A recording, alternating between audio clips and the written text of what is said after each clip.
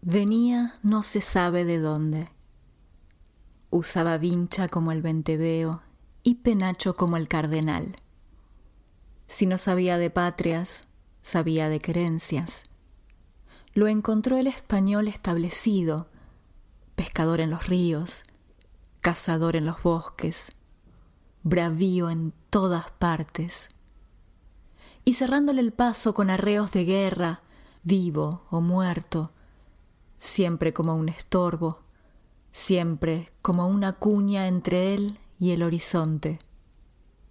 Modelado en barro de rebeldías, pasa como una sombra, desnudo y ágil por los senderos ásperos de la leyenda.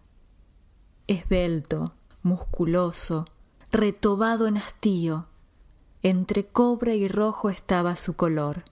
Una señal de guerra le hacía punta a su instinto y entonces, por sus venas, en vez de correr sangre, corría sol.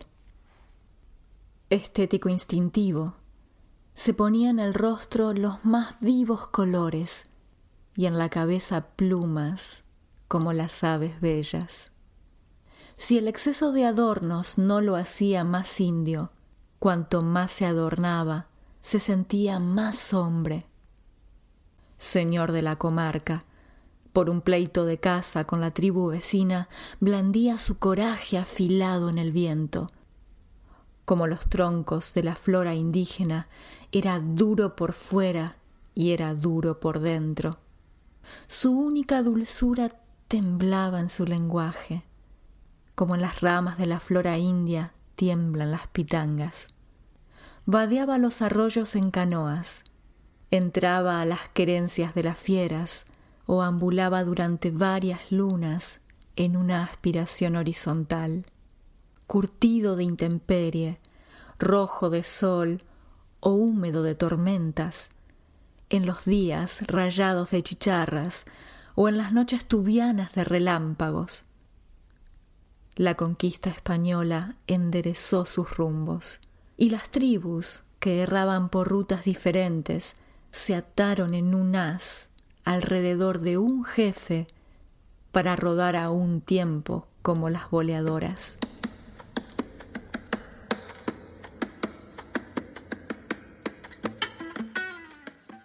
Te leía un poema titulado El Indio, del poeta, compositor y dramaturgo uruguayo Fernán Silva Valdés.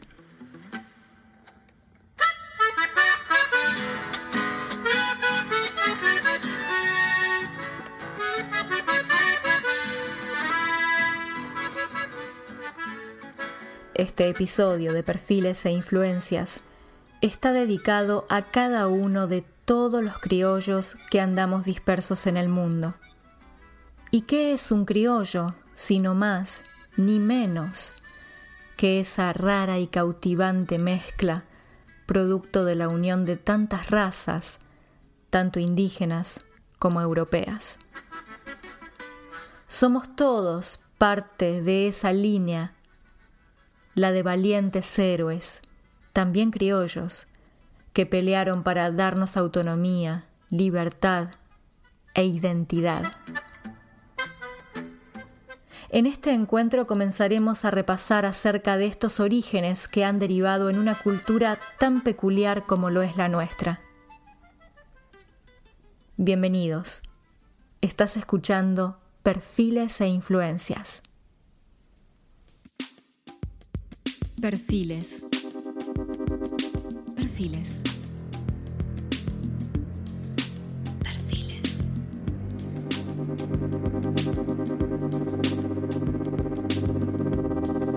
Perfiles e influencias.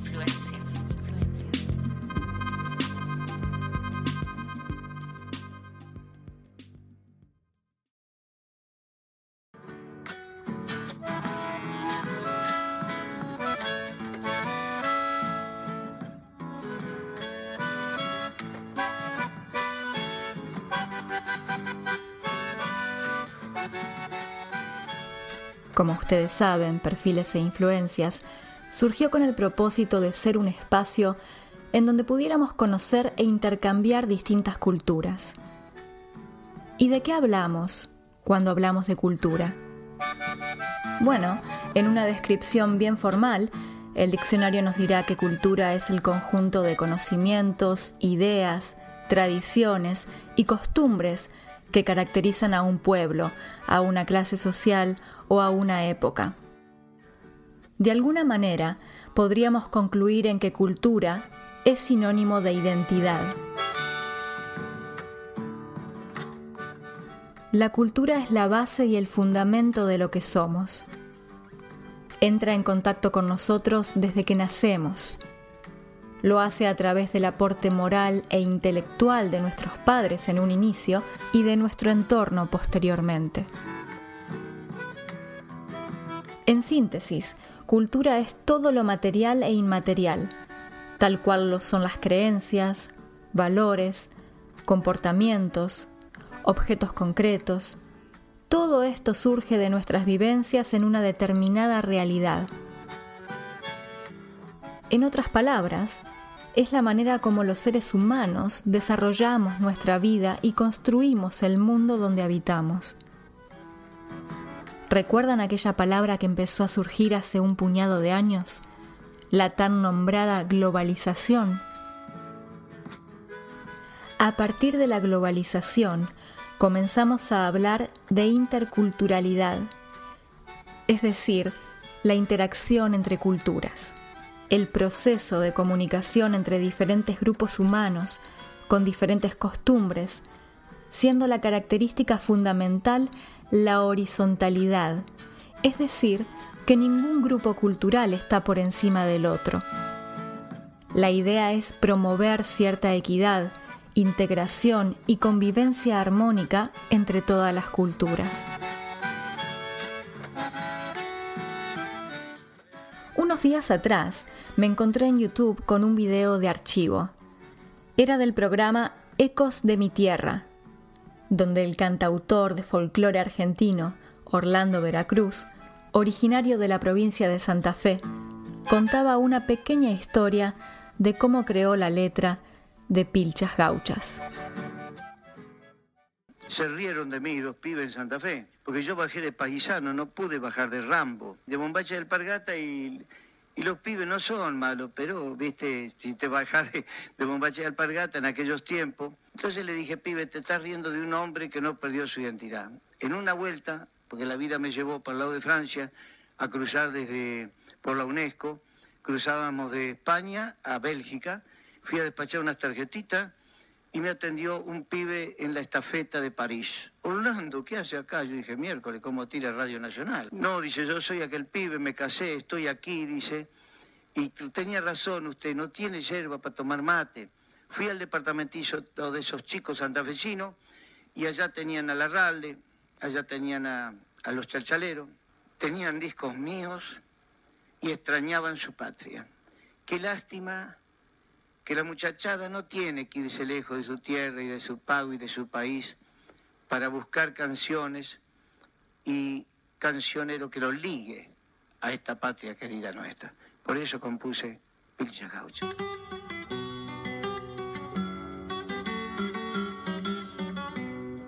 Pilchas Gauchas, con orgullo me gusta lucir a mí, porque ando cantando coplas que en esta tierra aprendí.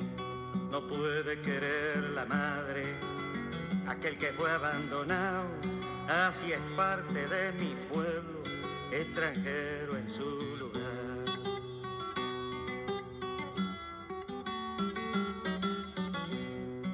Saber de la antigua Grecia y de historia universal, seguro que nos ayuda en la vida cultural.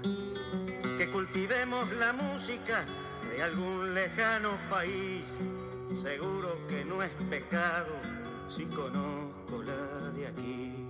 Pero si ando musiqueando el canto de otro lugar, sin conocer un estilo, una baguala, un balseao, guacho de nuestra cultura, extranjero en mi lugar.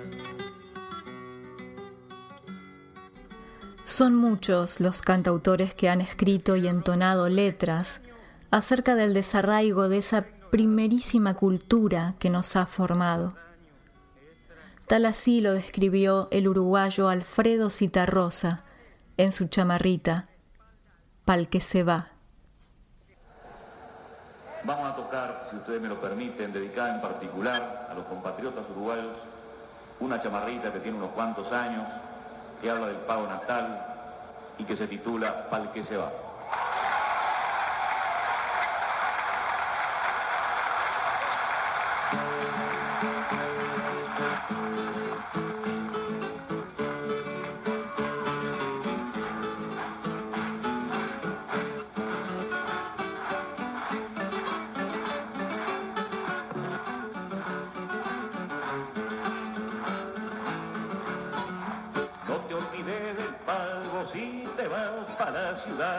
Cuanti más lejos te vayas, más te tienes que acordar.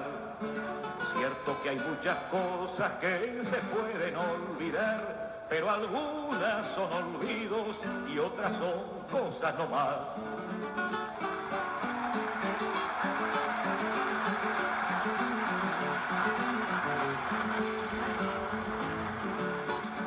No eches en la maleta lo que no vayas a usar. Son más largos los caminos pa'l que va cargado de más. Ahora que sos mocito y ya pistas como el que más, no cambies nunca de trillo, aunque no tengas pa' fumar.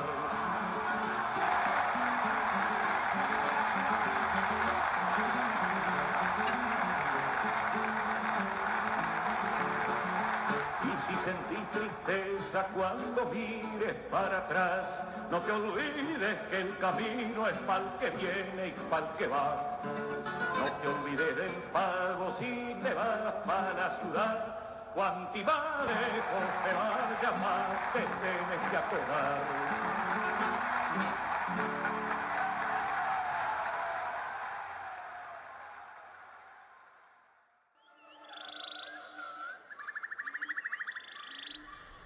Tomando como punto de inicio la historia de la música folclórica argentina, recordemos que encuentra sus raíces en la multiplicidad de culturas indígenas originarias. 4 grandes acontecimientos histórico-culturales la fueron moldeando.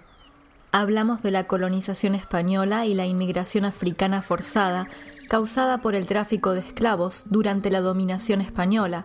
Esto fue durante los siglos XVI y XVIII. Otro factor fue la gran ola de inmigración europea entre los años 1880 y 1950.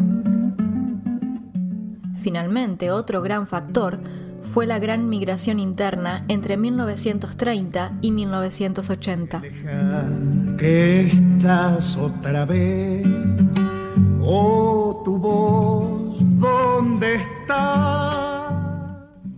En los años 60 y 70 se expandió la popularidad del folclore argentino y se vinculó a otras expresiones similares de América Latina, de la mano de diversos movimientos de renovación musical y lírica y la aparición de grandes festivales del género, en particular del Festival Nacional de Folclore de Cosquín, uno de los más importantes del mundo en ese campo. La evolución histórica fue conformando 4 grandes regiones en la música folclórica: la cordobesa noroeste, la cuyana, la litoraleña y la surera pampeano-patagónica, a su vez influenciadas e influyentes en las culturas musicales de los queridos países fronterizos Bolivia, Brasil, Chile, Paraguay y Uruguay. Palomita que al aire te va, cuéntale nada más. Quisiera culminar esta sección de cultura y folclore criollo con un pensamiento del reconocido humorista y actor chaqueño Luis Landricina acerca de las culturas de América Latina. Yo suelo despedirme siempre con los cuentos de las colectividades. Ustedes saben que está comprobado por los antropólogos que los mexicanos descienden de los aztecas, los guatemaltecos de los mayas, los peruanos de los incas, pero nosotros descendemos de los barcos. Quedan, gracias a Dios, algunas comunidades indígenas, pero también nosotros nos hemos encargado de que perdieran el orgullo de pertenecer a ellas. Ahora lo están recuperando. Hay 13 comunidades indígenas con más de 500.000 almas, y esta es una de las deudas pendientes que tenemos los habitantes de Argentina. Esta es una de las materias que tenemos que resolver con algo que decía su santidad, que está, como decía yo en el jubileo el otro día, en este mundo actual está todo globalizado menos la solidaridad. Y esto requiere solidaridad, pero no en esa solidaridad malentendida de la asistencia social. O como algunos dicen, los tenemos que integrar, pero los quieren integrar para borrarlos como cultura. Hay que integrarlos respetando su identidad, sus creencias y su fe y su orgullo de pertenecer. Yo suelo hablar mucho con mis paisanos, con los chaqueños, los huichí, los tobas, los mocovíes. Y gracias a Dios ya hay maestros bilingües, hay hasta algún abogado, hay especialistas en medio ambiente a nivel terciario. O sea que Cristaldo es uno de los poetas sobresalientes del Chaco, y es uno de los orgullosos de tener sangre toba. O sea, cuando se les dio la posibilidad, demostraron de que son tan capaces como el que más. Lo que pasa es que requieren este tipo de posibilidades que a veces no le hemos dado, lo hemos ido arranqueando contra el monte. Pero esto va a cambiar, Dios mediante. Cultura Sapiens. Cultura Sapiens. Información, opinión, debate.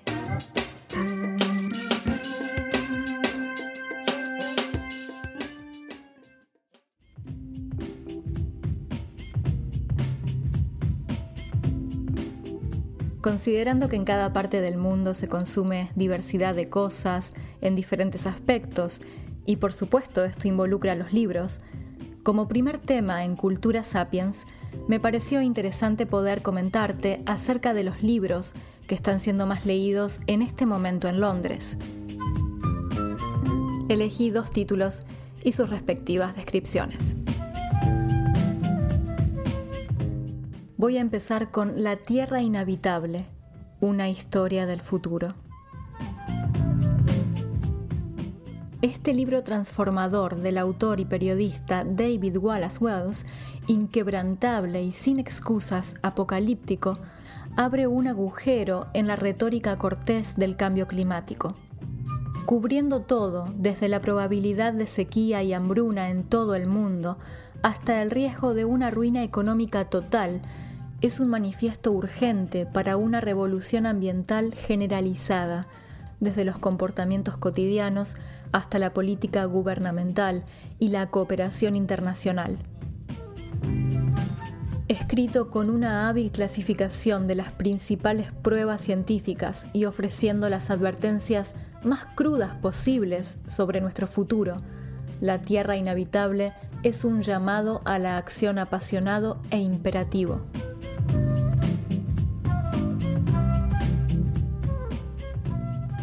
También durante el mes de septiembre está siendo lanzado Los Testamentos, una segunda parte de los cuentos de la criada, una de las obras más importantes de la escritora canadiense Margaret Atwood, quien es autora de más de 50 libros de ficción, poesía y ensayos críticos.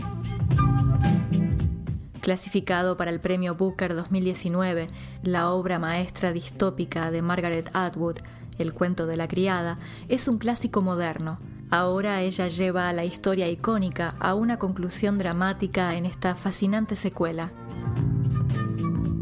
Según Deborah Dundas Toronto Star, el libro es una mezcla de poderío literario alto e ícono de la cultura pop, lleno de sabiduría casera y observación aguda. Desde el New York Times han definido que la absoluta seguridad de Atwood como narradora hace que la historia sea rápida e inmersiva, tan propulsora como melodramática.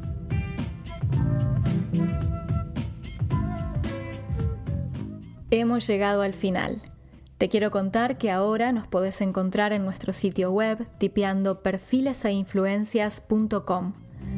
Allí podrás informarte a través de los artículos escritos en el blog del podcast. Al igual que siempre, podés seguirnos en Twitter, donde nos encontrás como perfiles_EI. O en Instagram y en Facebook, nos encontrás como Perfiles e Influencias. No te olvides que podés suscribirte en diferentes plataformas para escuchar y descargar nuestros episodios. Estamos en Apple Podcast, Stitcher, TuneIn Radio, Google Podcast y ahora también en Spotify. Ha sido un placer compartir este tiempo con vos. Te espero en nuestro próximo episodio. Escucha cultura. Escucha Perfiles e Influencias.